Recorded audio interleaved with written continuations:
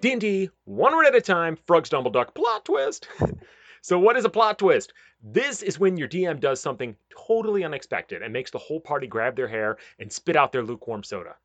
Now, I've had quite a few when I was harshly pulled from the plane and correctly identified as a criminal and then magically freed by committing more murders, even though they are technically Brad's murders, but I don't think that's going to hold up in court.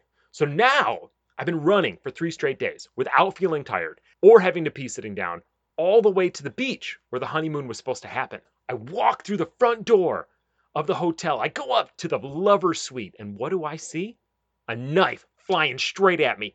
Fortunately, it only ripped part of my erotic turtle love scene on my left sleeve of the shoulder. But the thrower, my ex, had another ready. I slammed the door and hid in the bushes, and Brad and I have been disagreeing ever since about how to move forward. That's a plot twist. Bye.